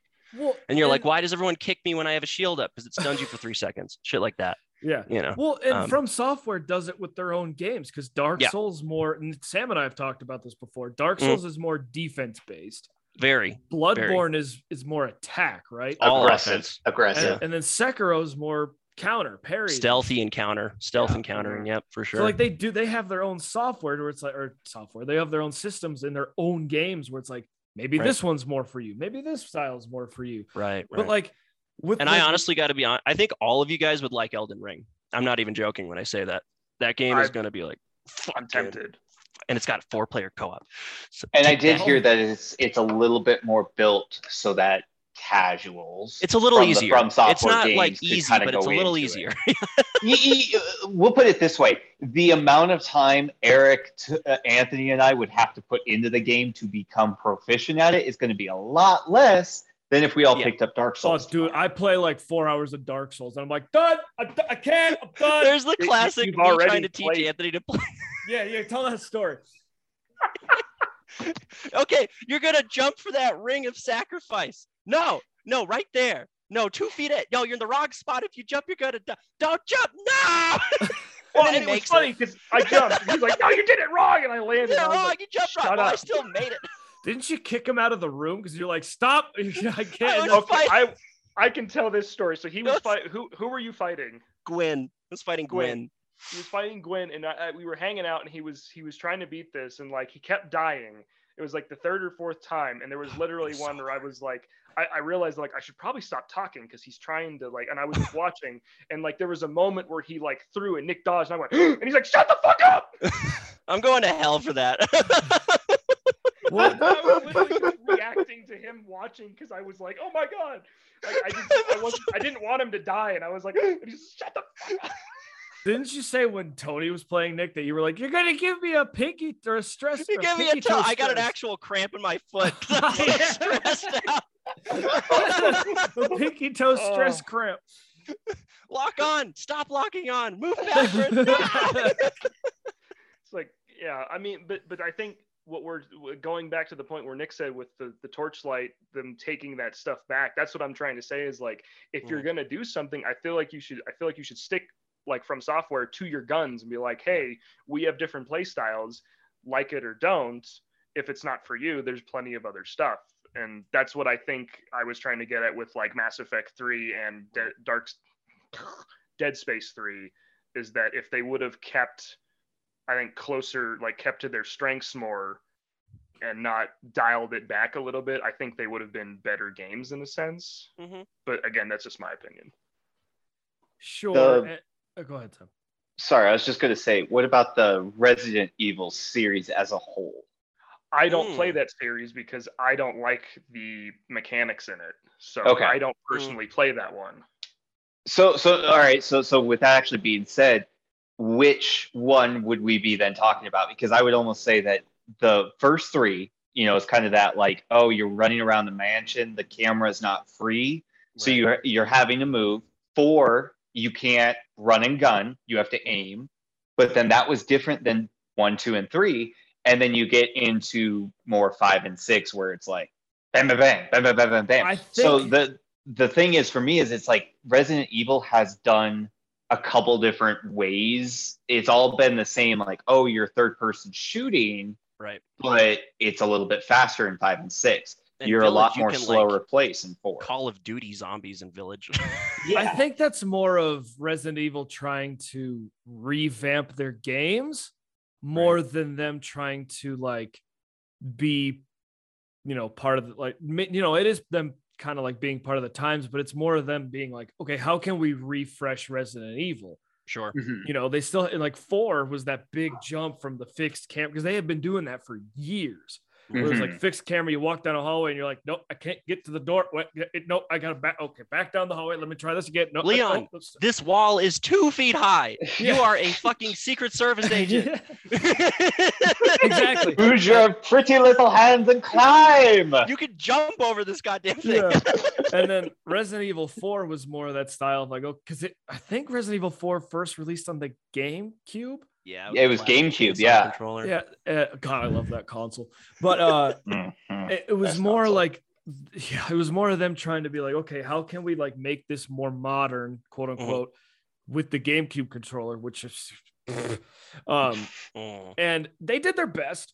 Resident Evil, I have never been a huge Resident Evil fan, and I've never finished 4 because I got to the point where I'm just like, can this game end, please? I've put in disc 17 by this point. Like, can we move it along? Yeah. We're not giving Eric Final Fantasy ever. I hate Final Fantasy. That's a whole other story. But and then 5 is the only one that I just like completely sold out for. I was like, I'm buying all of it because Eric, shoot him! Shoot him! Stop looking for emblems! Shoot him! Nick and I played that game so many times, and like. I remember when like we played it so much, we had like the special outfits for Chris and Shiva. And I remember Nick's dad walks in him playing, and Nick had the big minigun thing, which put like a big old backpack on. And Nick's dad goes, "Why does that guy have a pool table on his back?" Oh shit. But then like 5, they just took, they just made it so stupid. It's goofy. It's goofy. And then they tried to be more serious with 6 and more action-y. and it was terrible. Fuck that So then game. they had to revamp Resident Evil again Right. with 7. And they did the first person kind of, zombies in your face kind of thing. Like, Right. Outlast.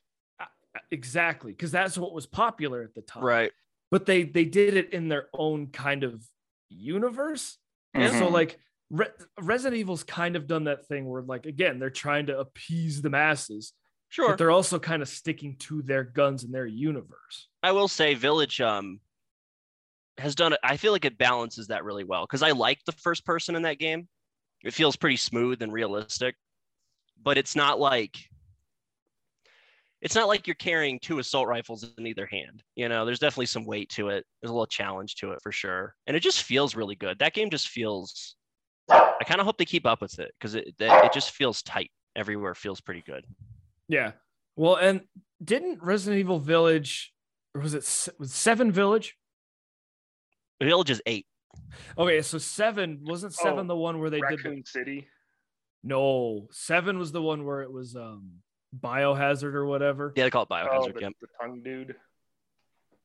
I don't know. I I never don't know played Resident Evil. I'll be quiet. Well, Resident Evil 7 is the one where you shut fight the the hell up. Baker family, and then you fight whatever the hell her name is. She's made out of mold. A little mold Gross. bitch.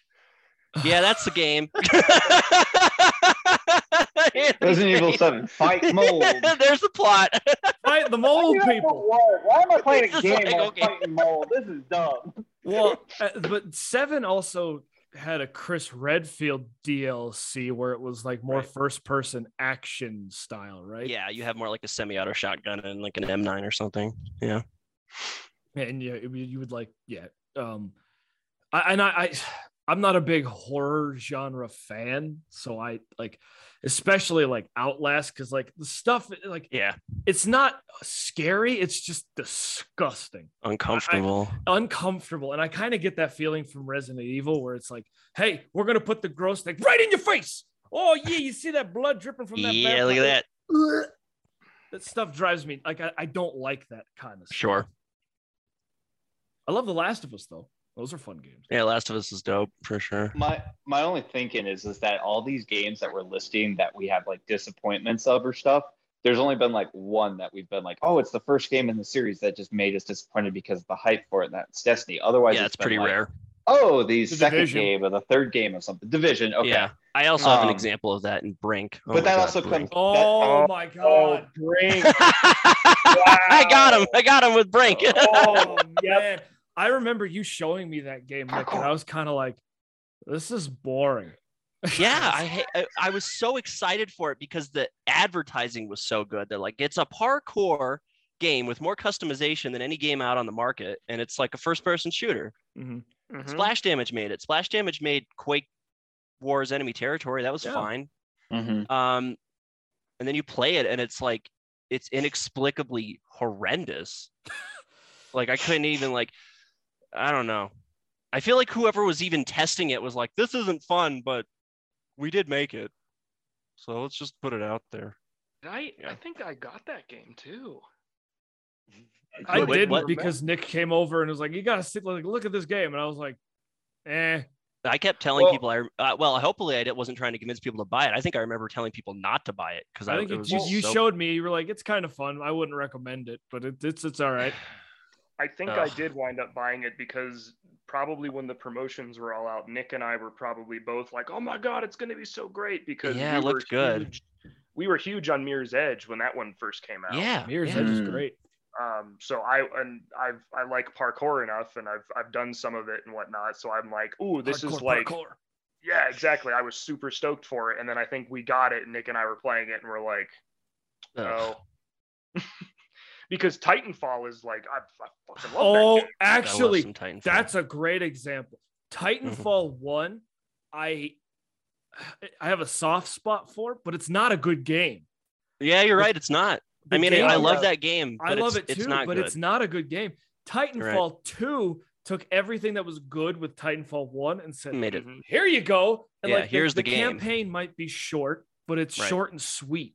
The campaign is well done. Oh, Again, it's so good. Respawn Entertainment. We're gonna put value in this. The multiplayer does a good job of like if you're a new player, like welcoming you into like now it doesn't because the servers are all full of hackers, fucked up and nonsense. But like originally it was just like because they have like the little bots running around, and you could be like, I'm gonna beat the crap out of bots today. And then like a player would come up and you'd be like, oh, I actually killed a player. And then you would get like progressively better and better. And I remember I played the balls out of that game. Yeah. Well, and the interesting point for me as a gamer for that one is that I was so in love with not only the art, just the world building. Yeah. I don't play multiplayer games. I am not good at playing on other people online because I don't have the time. I don't care for it and I get too mad, which is a personal problem, I admit. But that game, I was able to but no, that one I was able to get online and play, usually with Nick on a team. But I enjoyed it. Sure. Yeah. Like, whereas I will never touch a Call of Duty multiplayer ever. I'm done. I refuse. Yeah. Modern Warfare 2019 was the last like Call of Duty that I enjoyed multiplayer wise. Yeah. And like we had fun in Warzone a little bit. But then Warzone got too big. Too competitive and weird. Too competitive. Yeah. And Blops also, I think. Oh my God. When they introduced the Black Ops stuff, I was like, why is it M14 from 1980 better than my M4 from 2019? I hate that they did that. Like, you know what I did like about Black Ops Cold War was the open world zombies. Me and Anthony played a decent amount of that, but that was about it. Yeah. It was the only good part. I kind of want to jump on this a little bit. Well, before we don't have a whole lot of time left for recording, but I think it's going to be a bigger topic for next time. Tony touched on it a little bit earlier, but expectations. Do we put too much expectations into video games coming out? Like Brink, it was super excited for it. Battlefront, we were so like pumped, like DICE is taking over, like let's go. Battlefront, DICE, let's go. And then it was terrible. Is that like, do we put the expectations too much on the games, or is it like the companies like with Brink's advertising? Is it the advertisement and then we buy into it too much or something? What do you guys think? I think personally it's a bit of both, because like for me, I feel like Destiny was half and half. I feel like the way it was advertised, what they promised versus what it wound up being was completely different. But then also on my end, I fell completely in love with the art style, the whole like mixture of like sci-fi and like high fantasy. Like, so I definitely put too much on that for myself. So that's why I'm not sitting here going like, it was a terrible game. It's like, no, I definitely put way too much expectations on it. But at the same time, I feel like a lot of the promotional stuff was not essentially misinformation, but they told us stuff that never wound up happening. Right. I think Cyberpunk had a big issue with that. Where it was like, oh, you could pay off cops, you can bribe them, and then they just like spawn behind you when you're wanted. You're like, what the hell? Now I appear from nowhere with a shotgun and blow the fuck out of you. One thing Sam and I have talked about was, and I think it's like coming from like this side of things, is when Star Wars just released like a trailer for a video. I forget what it was, like a video game trailer where it looked really good. And Sam was like, that game is like, it's going to look like that. And I was like, whoa, hey, slow down, cowboy. Yeah. But my justification for saying that is go out, look at Horizon Forbidden West on the PS5. Yeah, it does look insane. Then give that 5 years. Look at where we were 5 years ago. Right. But that's and again, I know where Eric's coming from. I am definitely setting my expectations too high for the visuals of that game. However, I'm also looking at it like a aspect of, okay, this is what we could potentially do. We could get this far. And just, again, based on everything that has happened with Star Wars lately, it needs as much good as it can garner right now. So releasing even if it's in 5 years, but releasing that really well visual game that could bring in people, even if it's short or not very explorative, or they're doing this whole No Man's Sky with it. You're going to be able to do all this crazy stuff. You're going to be part of the Star Wars but universe. then again, the reason I had to tone you back is because it's a cinematic trailer. It's designed to look phenomenal. Like a video game, as of right now, if it's being made right now, cannot do that. Well, no, and I would agree with Eric in that cinematic sense. If you look at, and I realize it's a completely different game. If you look at the, oh God, what's the one where you're a pink fuchsia Death Lord, Nick? This Star Wars not Old Republic. Oh, Knights of the Old, or it's not Knights of the Old Republic. It's just the Old Republic, right? Oh, yeah, the Old Republic game. MMO. The MMO. Yeah. If you look at those cinematic trailers they have, which are phenomenal short films in their own. So good. Why didn't you hire them to do your Star Wars stuff? Yeah, your fucking movies. Yeah, exactly. And what I'm saying is like, and that's a whole nother topic for me, of like looking at that versus like the media we have for Star Wars now, but I'll get into that in another time. But if you look at those compared to the actual gameplay of that, it's very different. So right. I feel like in that sense, Eric has a valid point, but also Sam, what you're saying, like if you look at where we were 5 years ago, I mean, the fact that the Switch, which is essentially a beefy PSP, can run The Witcher on it. You have a handheld game with a full-fledged like a handheld console with a full-fledged game on it. With that though, they had to tone it back a lot to get it to play on the Switch. Correct, but my point is, coming from where we all started, if you look at like the Game Boy, like GameCube. Well, no, but I'm saying like for as far as handheld consoles go, if you look at like where the Game Boy started from, like Pokemon Red, like all that other stuff, like if you look at where we were then and to the point where we are now, I think that Sam has a valid point, but also like we're still in the now. So yeah, Eric, if they say cinematic trailer, they're gonna pull out all the stops for that versus the actual gameplay footage. Well, and especially then like first trailer, especially first trailer. Well, and like to give Sam's point, hope is that Matrix thing that they just released with Unreal Engine 5, where it's like a playable demo of like what Unreal Engine 5 can potentially do. All the action is pre-rendered on Rails stuff. Sure. It doesn't just happen. Like it's all like you load in once and then all this stuff happens. But then like after that happens, it loads you into an open world that looks phenomenal, by the way. Right. But then like once you get in a car and you go to top speed, you can kind of see it go like, right. Can't keep up with what's going on. So like it's so close. It's so close. Right. But then I kind of wanted to touch on this, but like I want to get bigger into it next time episode. We'll talk more about expectations with video games, movies, toast. I don't know, whatever. Music. This is the future of toast, motherfucker. I want it buttered when I have it come out of the toaster. It changes flavors on command. Psychic flavor toast. I think music would be a good one too. I have music, on that. Yeah. Man, I wanted to kind of bring it in with The Last of Us 2, part 2. Excuse me. Is that I think people expected it to be one thing, and what they got, they weren't a huge fan of, because that's not what they were expecting.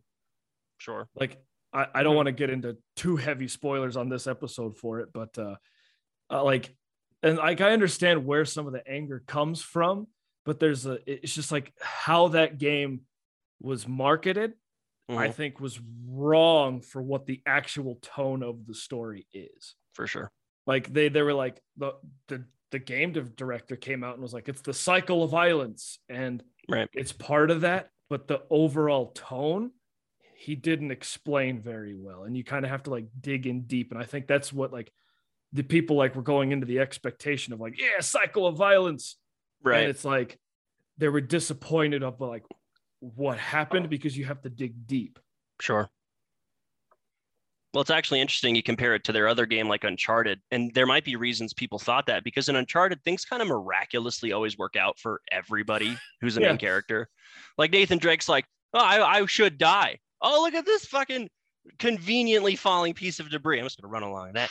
Jump onto the clock tower.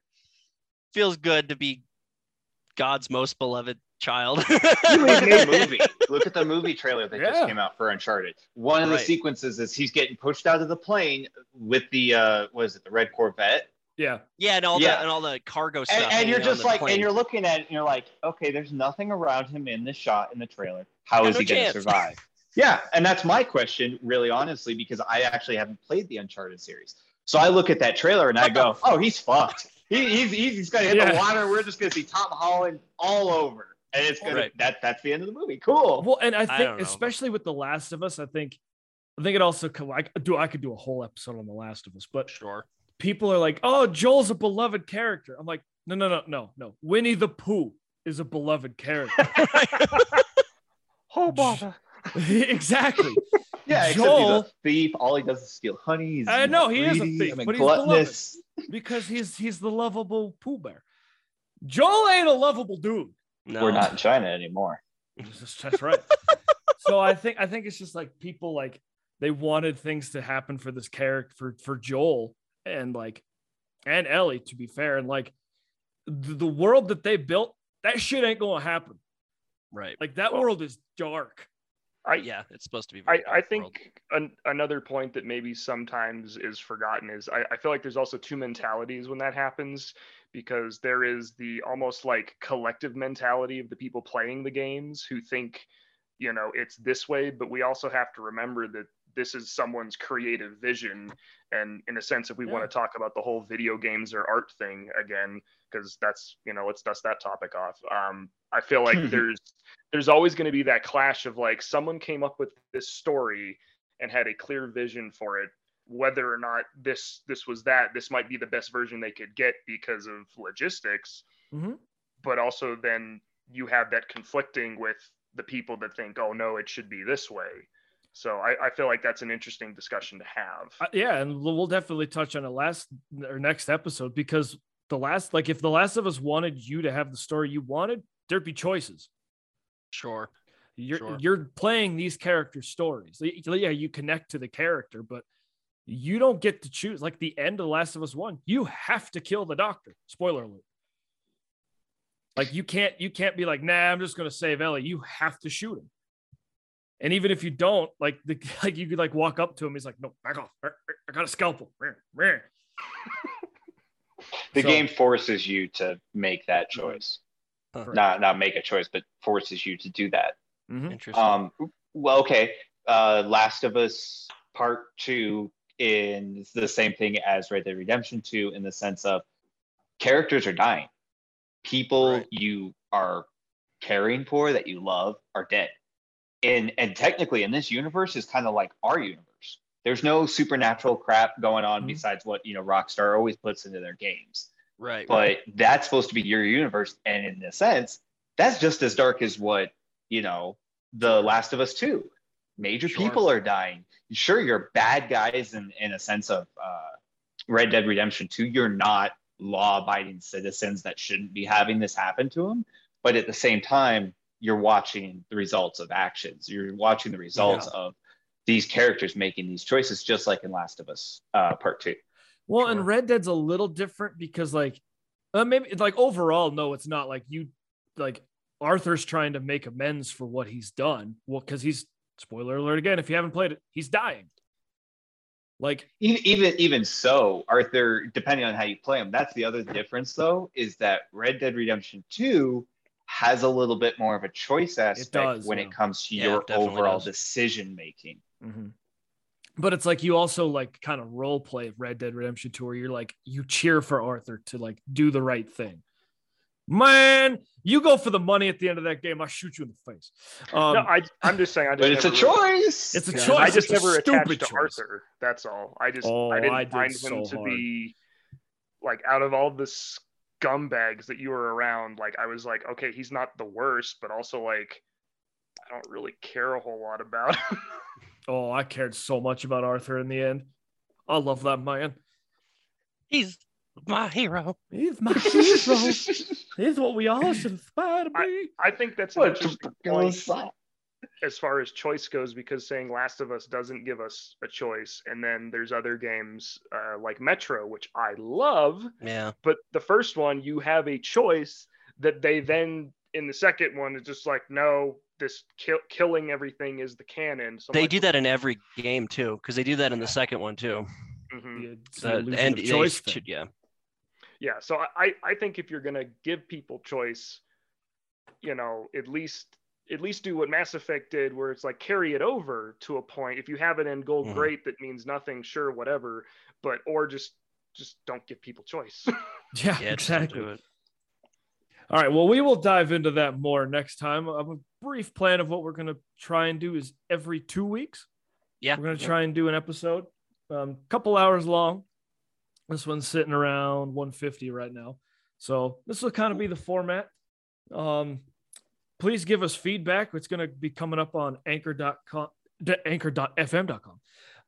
And then it'll be broadcasting out on Spotify. If you guys listen to my sports podcast, it'll be kind of the same thing. Derek and Eric Show, weekly. Tune in, not live. So yeah, we will get this episode out as soon as we can. We'll tune in a couple weeks. We'll talk about expectations in video games and why Sam's wrong. Sam's always goddamn wrong. It's always me. I don't know. I'm just gonna be the person in every single episode. No, Sam's wrong. We don't care. Yeah, this is a democracy. It is always 3 against 1. That's right. It's oligarchy, and Sam's the peasant. Exactly. It's in the contract. Sit on the floor a lot, so there you go. Yeah, that's why it's why the dog loves me the most. Because you're on her level. Yeah.